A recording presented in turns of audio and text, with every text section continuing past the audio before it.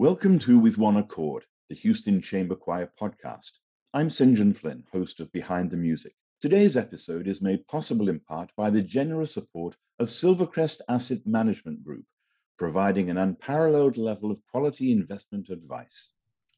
It's a great pleasure this time to welcome to Behind the Music Dr. Jason Thomes, who is, and this is a new word to me, an octavist. Jason, welcome. Thank you very much. The first thing I have to get you to do is to say what an octavist is. Well, it's a good question. And we've been hearing a lot about it, much more about it in the last decade or so, as more orthodox choral music has been kind of hitting the scene with different recordings, hitting the Grammys from a variety of different ensembles. And you start hearing more and more about octavists. And ultimately, an octavist within a Orthodox worship service or liturgy or choir would be a bass who would sing an octave lower than the other basses. So it's sometimes common in just in four-part choral singing in Orthodox liturgy. The bass part's not necessarily very low, but it's pretty common that a few basses might sing part of it down an octave, where you might sing down an octave and then come back up based on what part of the bass line where on the stave it lies. And in some cases, you may be singing everything down an octave. And it's when Rachmaninoff wrote the All-Night Vigil, the person that he wrote it for said that having basses that could sing this was like having asparagus in winter. So it was somewhat rare, but a delicacy at the same time. And you will be singing the all-night vigil with the Houston Chamber Choir later in April.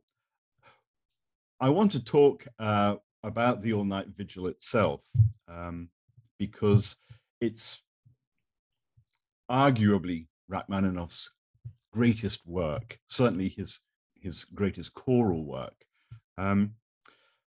Tell us a little bit about the history of this piece. Well, this is a piece that was written a little over 100 years ago. We celebrated the 100th anniversary. I think it was in 2015, I think somewhere around there. So yes, I think so. And so everything kind of blew up around there. And in fact, that's in a lot of ways, I started singing this piece only just a little bit before that. And then there was a lot of performances in 2015, and I ended up doing it a number of times in that year and obviously in years since. But it's a piece that was written not necessarily to be performed in worship, but as a concert piece. And every once in a while, you might find yourself in a situation where you do it somewhat liturgically, where you add some of the chants in. There are places where in the piece it says Amen before a movement starts. I believe we're eliminating those amens because we're not doing any of the liturgical chants before the different movements when the Houston Chamber Choir sings. But I've done it in a few performances where we've added a bunch of the chants and things like that in there, and it's just a very interesting piece. But it's much more of a concert piece than a liturgical piece that you would do in worship. You have required to do it in worship. This is not a piece to be done with 12 singers. It's a piece that you need to have a little bit of a bulk of singers to do. So it's a bit like the Mozart Requiem, for example. It's written for a particular liturgical theme, if you like, but is not really written to be performed during a service. Right. And I think the virtuosicness of the Rachmaninoff All-Night Vigil, in some ways may even come across as negative within a worship service to, have the choir stand out so much. But when you think about Orthodox choral singing, Orthodox liturgy, one of the most important parts of every aspect of the Orthodox experience is beauty.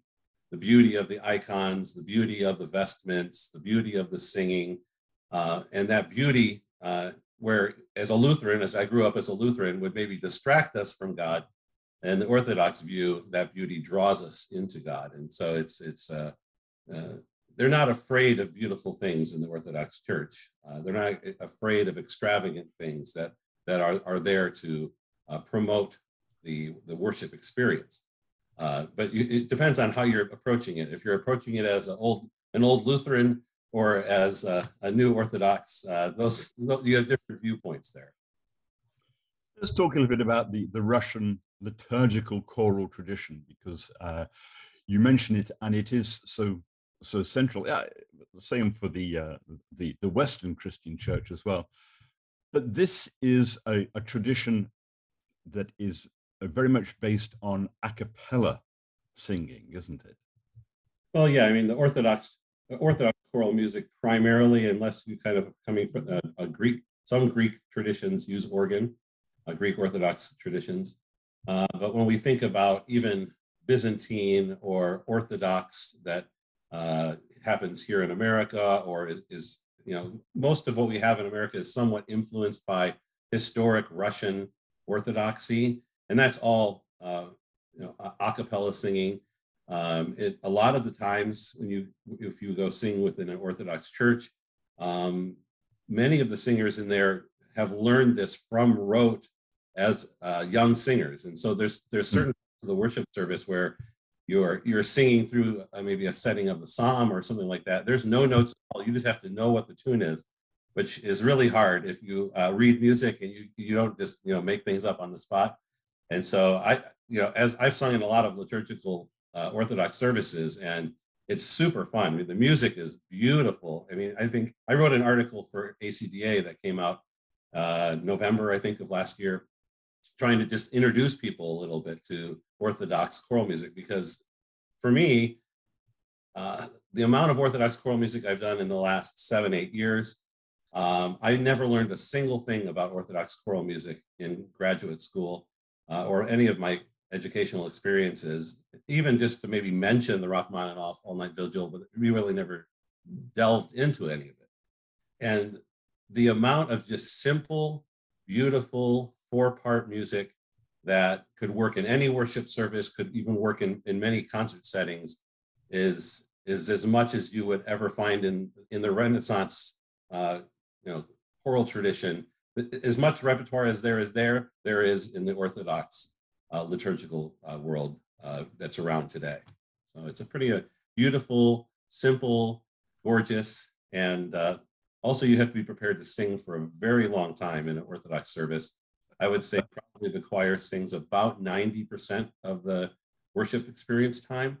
So if you're singing on a Pascha, which Pascha is the Orthodox Easter, if you're singing for a Pascha service in a place like St. Tikhon's in Pennsylvania, you might be singing for over 4 hours in a 4.5 hour long service. So, I mean, you're just going and going and going. And so when you look at the all-night vigil and you say, wow, this is a 70-minute piece of music, it's so big, most Orthodox folks would say, well, there's a whole bunch of other stuff that you're missing by just, you've got a couple more hours of singing after that. And I should point out, you say ACDA, that's the American Choral Directors Association. Yeah, their choral journal. I had an article kind of introducing Orthodox music, but also a little bit comparing the Catholic Mass that we would have all learned about in music history class with the Orthodox liturgy, and kind of lining it up so folks would see how a traditional Catholic Mass and Orthodox liturgy line up, and where some of the music that they might find in the Orthodox setting could actually work within other Christian traditions in worship. The Rachmaninoff piece, as you said, is, I think, 15 different movements. The texts are all taken from the Russian liturgical hours, aren't they? The sort of monastic hours of the day. Yeah, we have the Vespers. So a lot of times you'll hear people talk about the Rachmaninoff Vespers, but the Vespers is only the first half of the performance. The second half is the Matins. So it's two different hours. One, the last hours of the previous day, and the other one, the first hours of the next day. And that's why when it comes down to something like Pascha, that service starts at 10:30 on Saturday night and goes until 3 in the morning on Sunday. And so that it's going across those different hours, and that's kind of where you would maybe find that all-night vigil happening in there. Let's talk also about the voices, because there are female voices, aren't there?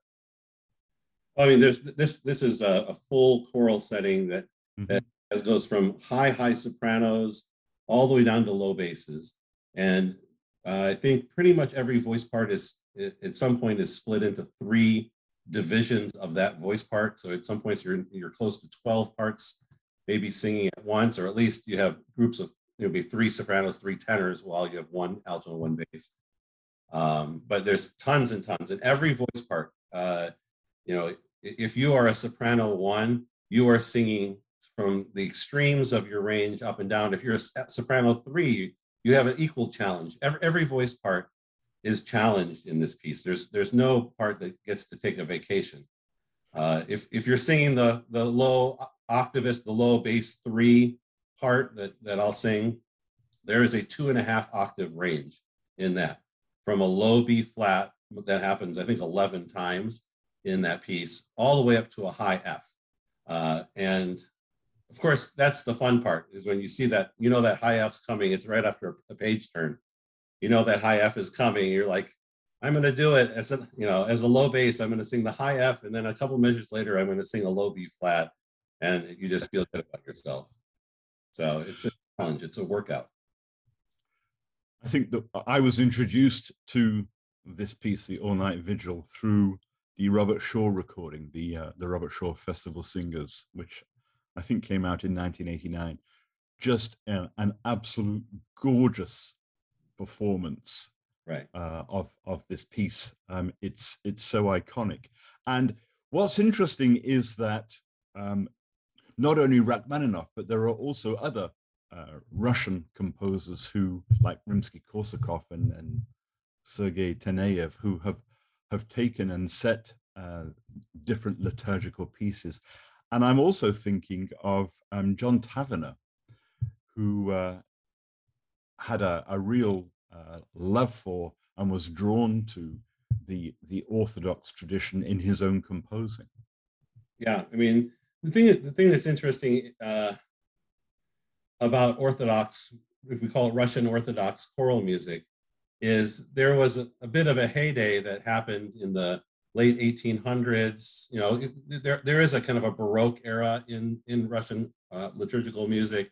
It was later than what we would consider the Baroque era would be in Western music, but they had all that. But by the time Rachmaninoff writes the All Night Vigil and it's performed, within a couple of years, or very, very shortly after that, is the fall of the Tsar, and right, the church is banned, and there is no liturgical Orthodox singing that happens in Russia for an extremely long time.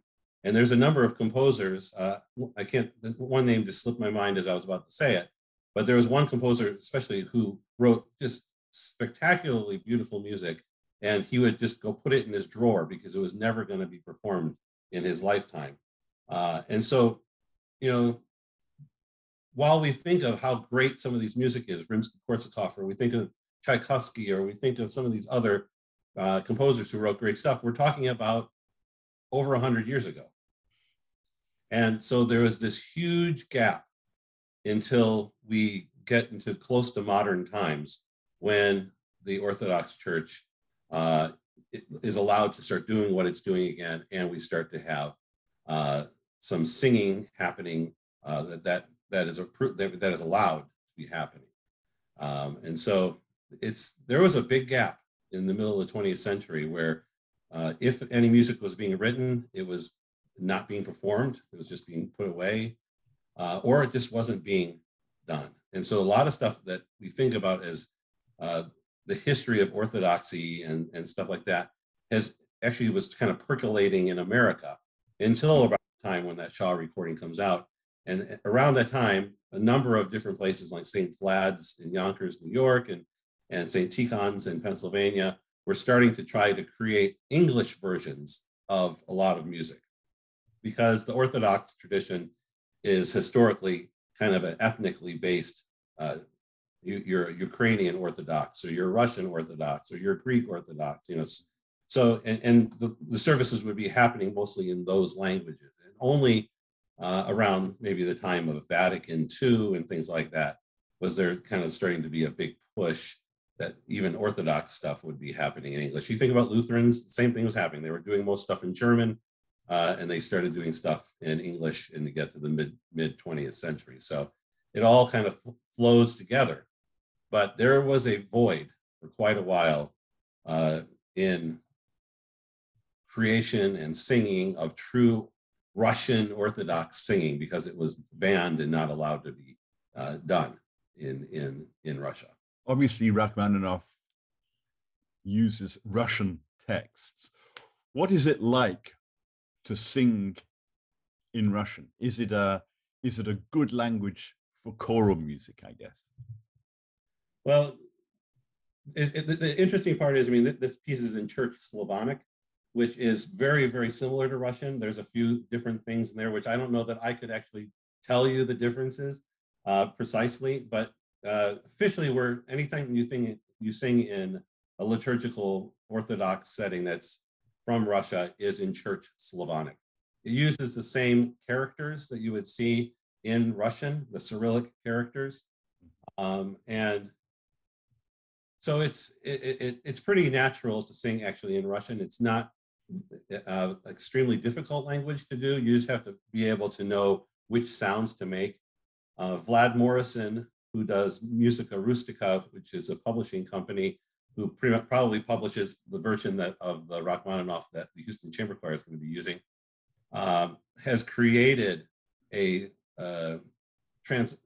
transliteration, I guess, what's the right way to call it? Like a transliteration guide that he even that, and he's created his own shorthand in the transliteration, so you can start to figure out what those are.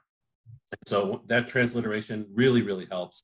You just kind of are reading it using Latin phonetics mostly, and so that's pretty simple. But I've done the Rachmaninoff. I believe I've done it now with 17 different professional ensembles, and about 2-3 years ago, shortly before COVID hit, I was doing it again, and I was like, okay, well, if I'm doing it again, I'm going to white out all of the transliteration. And so I did that for that performance and only read the Cyrillic. The problem is COVID hit, and so I don't know if I can do it this time. So I'm gonna have to probably make sure I have the transliteration there again. But it's kind of fun. I'll be watching TV and there'll be some Russian word, and I can actually sound out what the Russian word is because of all the singing I've been doing, not just in Rachmaninoff, but Grachaninov and other folks that I've sung in the last decade or so.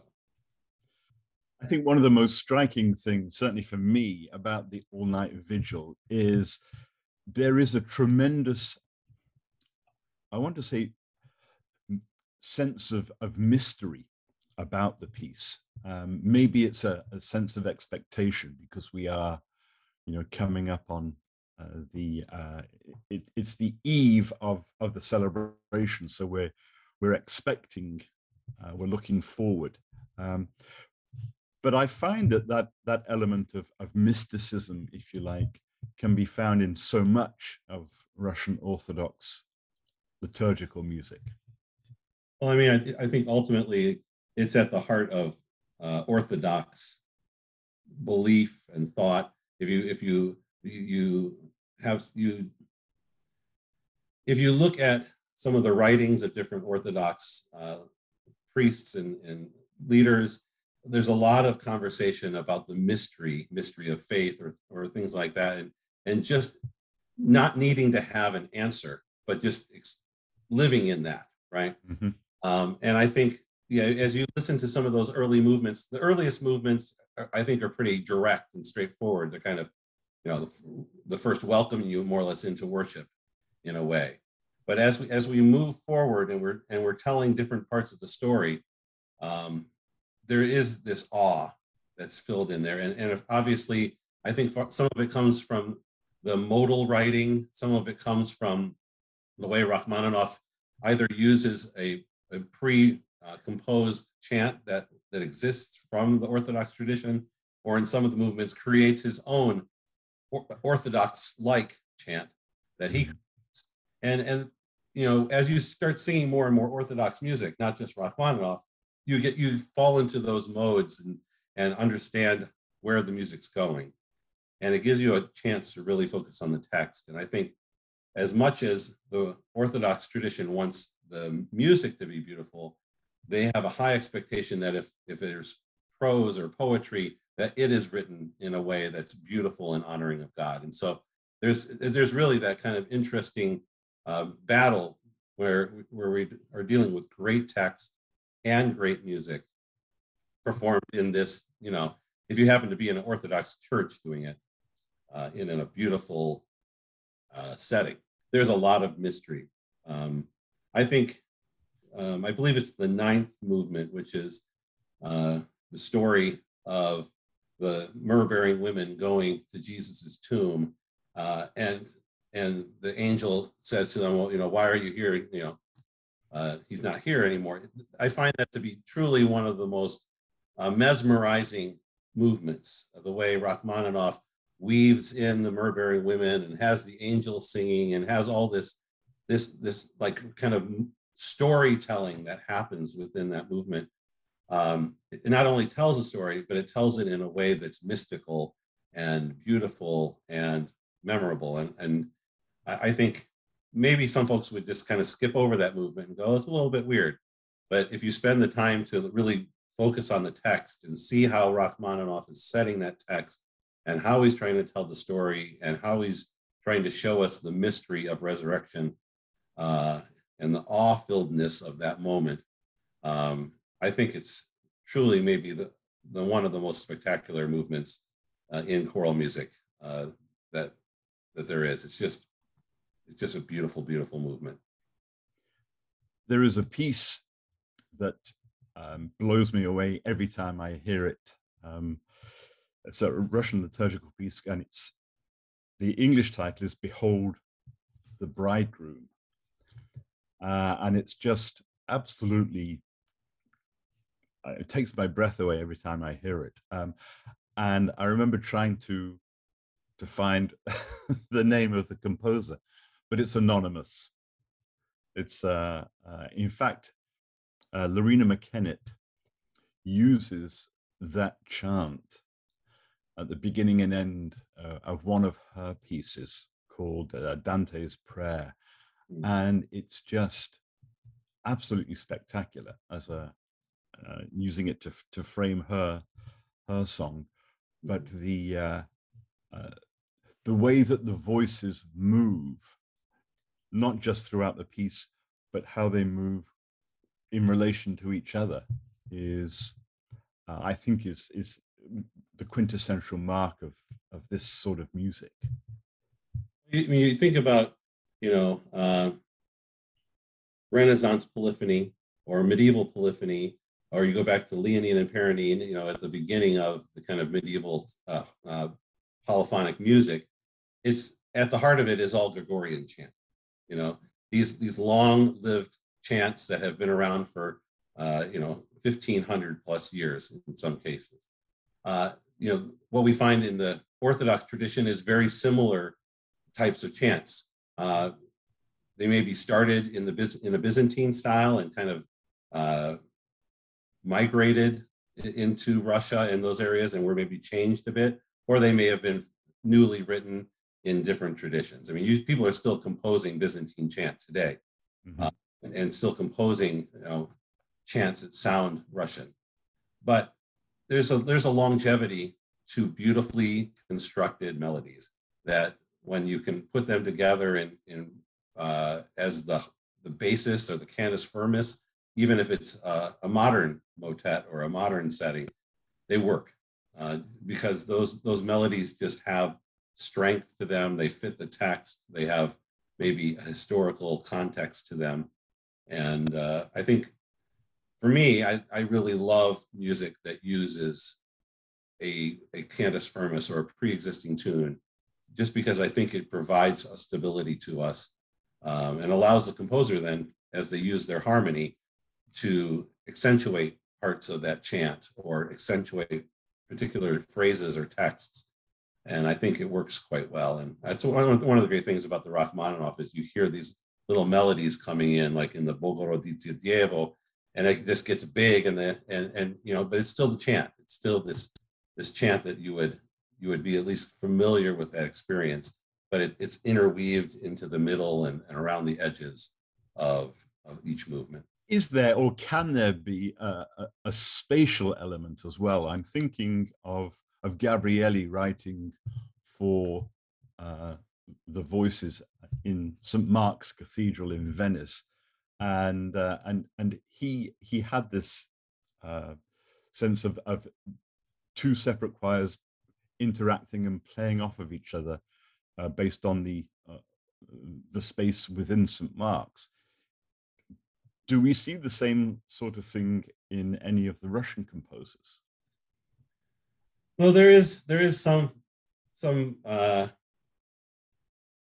at least I've experienced it in a number of different churches. It definitely happens in the Greek or the Byzantine church, where you maybe have a cantor on both sides of the chancel area, and they will be singing back to each other and forth with each other in an antiphonal way. That can also happen in some church settings, but something like the Rachmaninoff all-night vigil, this is just going to be one choir singing. But there are places where you might have a small group sing and a larger group respond. But within a worship service, you have to understand that a lot of times that also is, there's maybe a third spoke to that, and that is the priests or the priest. That priest is singing all the time. And if you're at a monastery like St. Tikhon's, you have like 8 or 9 priests all up in the altar area singing in harmony, and then the choir responds in harmony. I mean, it's chilling and exciting and fun. But then again, you also never know quite what the priests are going to sing or what key they're going to sing in, because they're priests, they can make that choice. So you have to always respond back whatever the choir director says you're going to do, and that's always the joy of being a part of real life liturgy. Is you just have to get yourself grounded and be ready to respond. There's so much response, so much call and response, which you don't get to experience in the all-night vigil, really. Which I think is really a heart of orthodoxy, is someone's chanting something and you're singing right on top of it.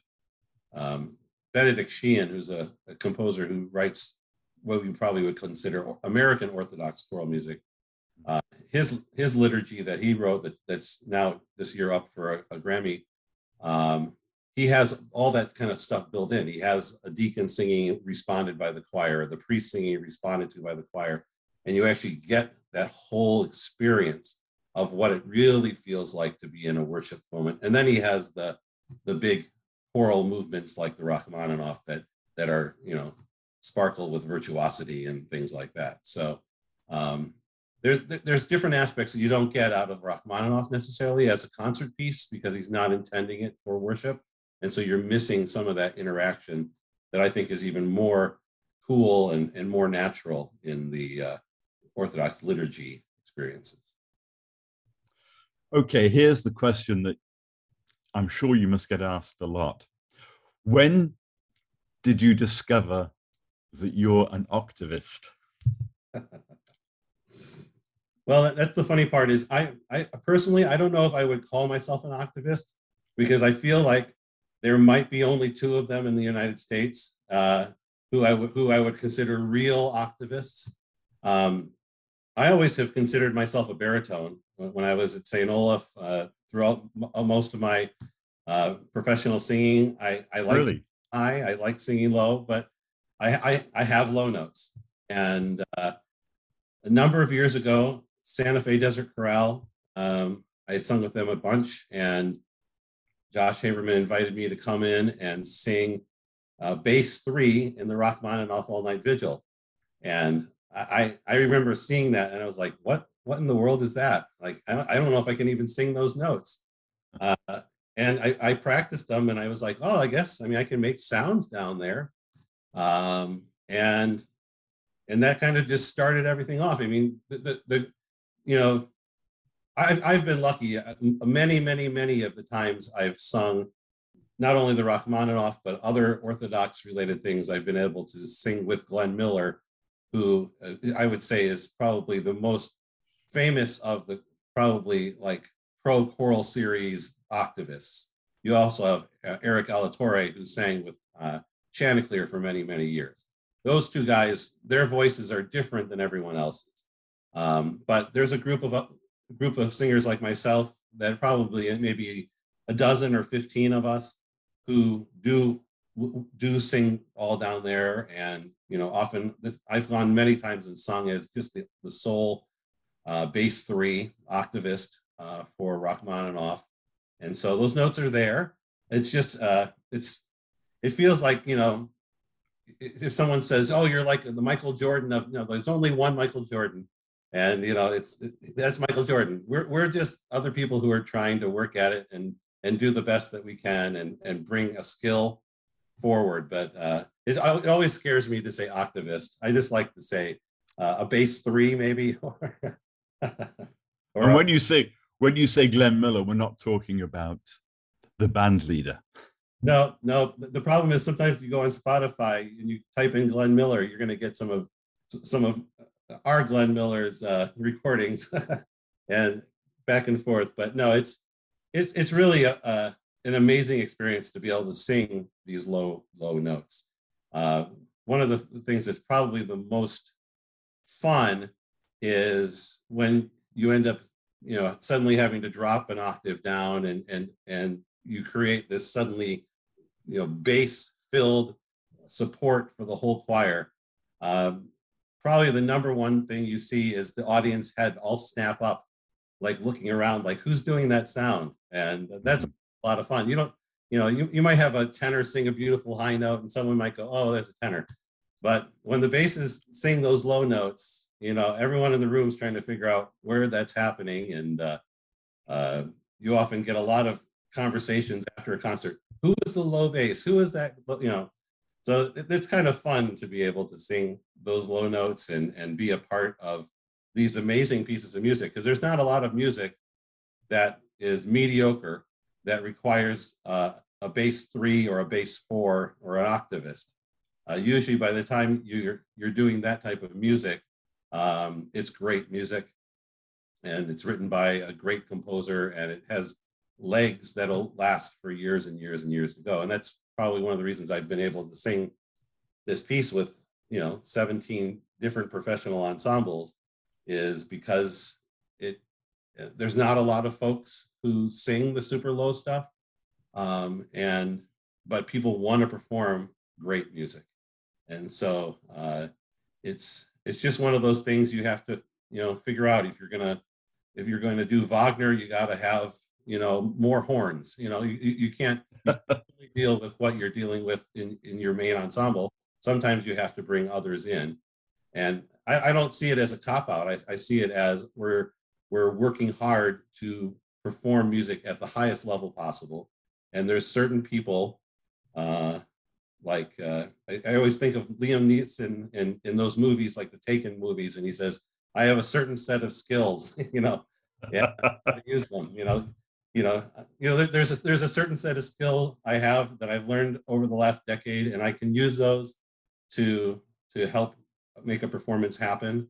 And it's a lot of fun. It really is. I'm really looking forward to being in Houston, especially because the weekend we're doing the all-night vigil in Houston is Pascha weekend. It's the Orthodox Easter weekend, and so it's a perfect and fitting time to have the all-night vigil being performed. That's April 23rd and 24th. You went to St. Olaf College for your undergraduate degree. I did. And that is an institution known for the excellence of its choral program. But you didn't go as a singer, did you? No, I actually went there to be a violin and viola player. I had actually gone to a music camp, Lutheran Summer Music, that happened in the summers, my sophomore, junior, and senior year of high school. And I had played in the orchestra at Lutheran Summer Music with Steve Amundsen, who is the orchestra director at St. Olaf. He's actually retiring this year. And it was an amazing orchestra. I mean, probably one of the best undergrad only orchestras in the United States. And it was really quite a spectacular place to be in the orchestra. But I still remember it was about the second week of school, I heard the St. Olaf choir sing. And it's kind of goofy to think I'm a professional singer and do professional choral music. And I had no idea who the St. Olaf choir was when I was going to and I heard them sing and I go, oh, what's that? That sounds like something I might want to do. And I was really lucky, actually. I got to go on St. Olaf choir tour my freshman year as a violinist. And they brought a small chamber orchestra along on that tour. And I got to experience the St. Olaf choir tour and the St. Olaf choir experience as a freshman, which there are no freshmen allowed in the St. Olaf choir. And so I was the only freshman on the whole trip, and I was there as a violinist. And it really hooked me. And so that year I auditioned at the end of the school year and was lucky enough to make it into the St. Olaf choir when I sang with them for 3 years. But, kind of what we talked about is a low bass. I was at St. Olaf, I was on the middle inside of the baritone section. And it would be very common for me to be told, can you sing with the first tenors on this little spot? Or can you sing with the second tenors on this spot? Or can you sing with the bass twos in this spot? So I was in this little pivotal part of the St. Olaf choir where I needed to just move to different voice parts to help create better balance. And so I had the experience, even starting at St. Olaf, of having to sing low or having to sing high, and just kind of fit into the experience of the choir. And I really enjoyed that part, to be able to be very flexible. And so that's one reason I find it fun to be able to sing the super low notes and the high note 2.5 octaves away in the all-night vigil when that happens. So range is your middle name. Yeah, I definitely have a pretty decent range, and it helps a lot because I can do a lot of baritone stuff. I've even been hired once in a blue moon to sing tenor for the church choir from time to time. So it's easier to be a bass 3 than it is to be a second tenor. I'll tell you that, at least from my voice. But it's always fun to try a variety of different things and to have that flexibility. You completed your DMA, your Doctor of Musical Arts, at Michigan State. What was your concentration? What was your focus there? I did both a master's and a doctorate at Michigan State in choral conducting. And so my primary focus has been to be a choir director. When I was at Michigan State, I never took any voice lessons. I would sing in the choirs. When people had doctoral recitals, I would sing with them. But my primary focus was to become a collegiate choral director. And so that was my focus at the time. And what about your relationship to the operatic repertoire? An octavist in operatic terms might be termed a basso profundo. Yeah, but there's not a lot of roles that really require super low singing. You think of the Commendatore or something like that in Don Giovanni.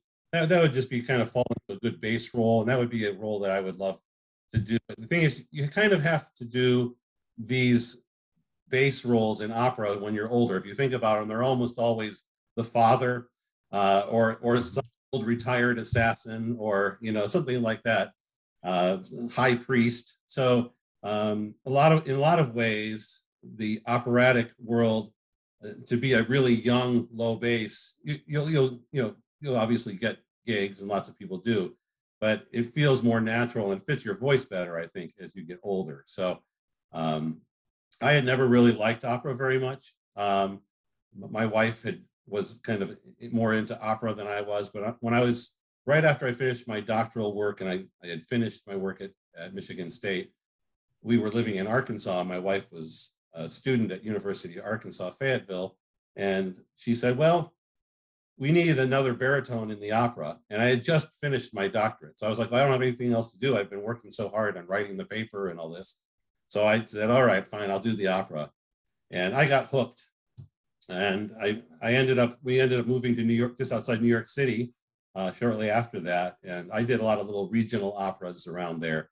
I think I sang in about 13 or 14 different operas in New York. A couple of them were pro, but all of them were kind of just community based.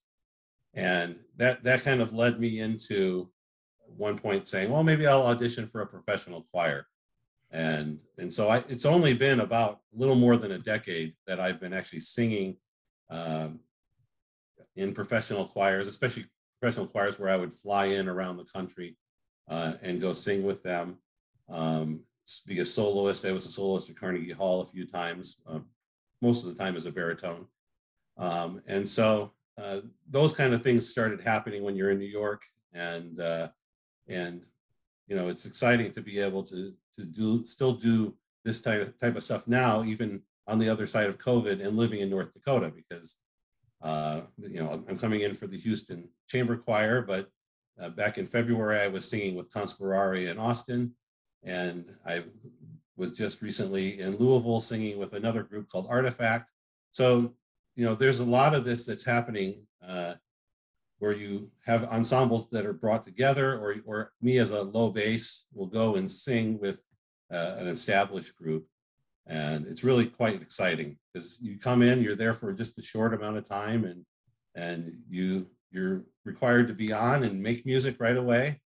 And that's always a lot of fun, a good challenge. You also compose. Yeah, my father's a composer. And so I grew up in a household where I had a father who composed. I remember, I think I was in third grade. I wrote some kind of terrible melody that was more or less just symmetrical on the treble clef on the violin. So it was like low C, high G, D, and it all was kind of symmetrical over the B. And I gave it to my dad and said, oh, here, I wrote a melody. And a week later, he had written a sonata for me using that as the melody. And then I went played his piece. So I grew up surrounded by musicians and composers. I'm a fifth generation professional musician in my family. And so the natural thing as a choir director is you're working with your choir, and you want to find a piece that fits certain parameters. And obviously no one else in the history of the world has ever written it, so you have to write it yourself.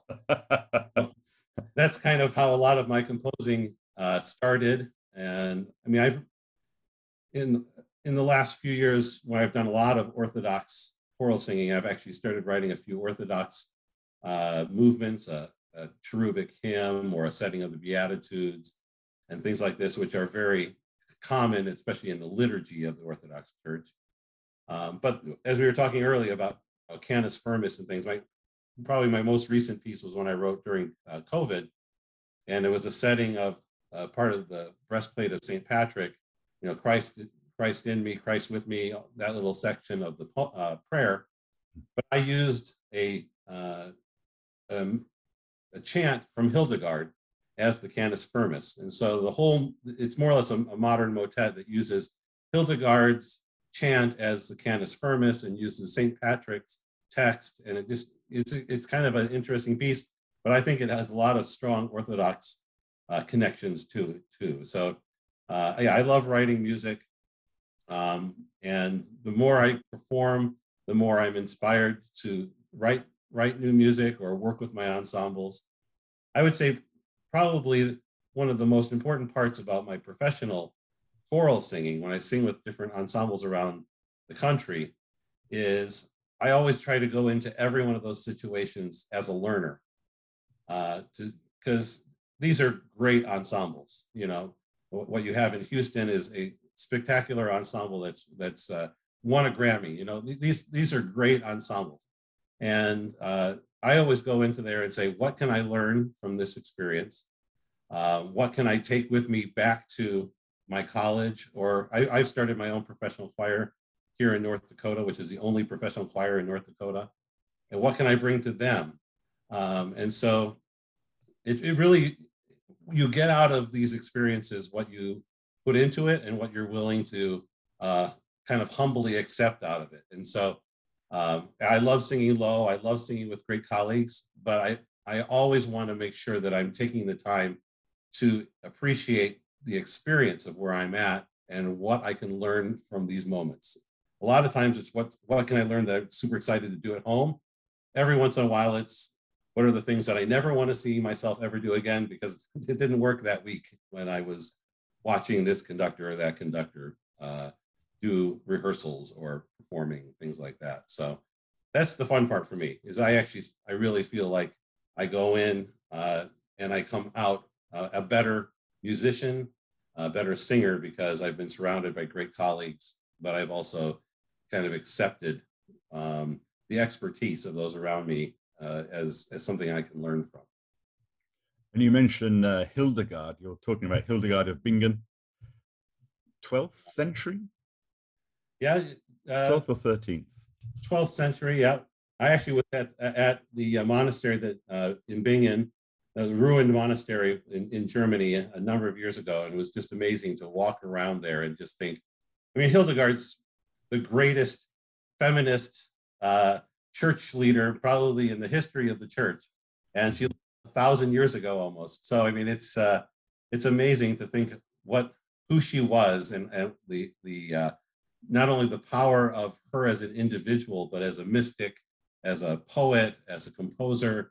I mean, she was the true Renaissance woman in doing everything and truly remarkable. So I love Hildegard. Anytime I can hear the music or just experience, something that you find in her writing, I would put her on near the top of my list of people in the history of the world that I would have loved to be able to sit down and have a dinner with.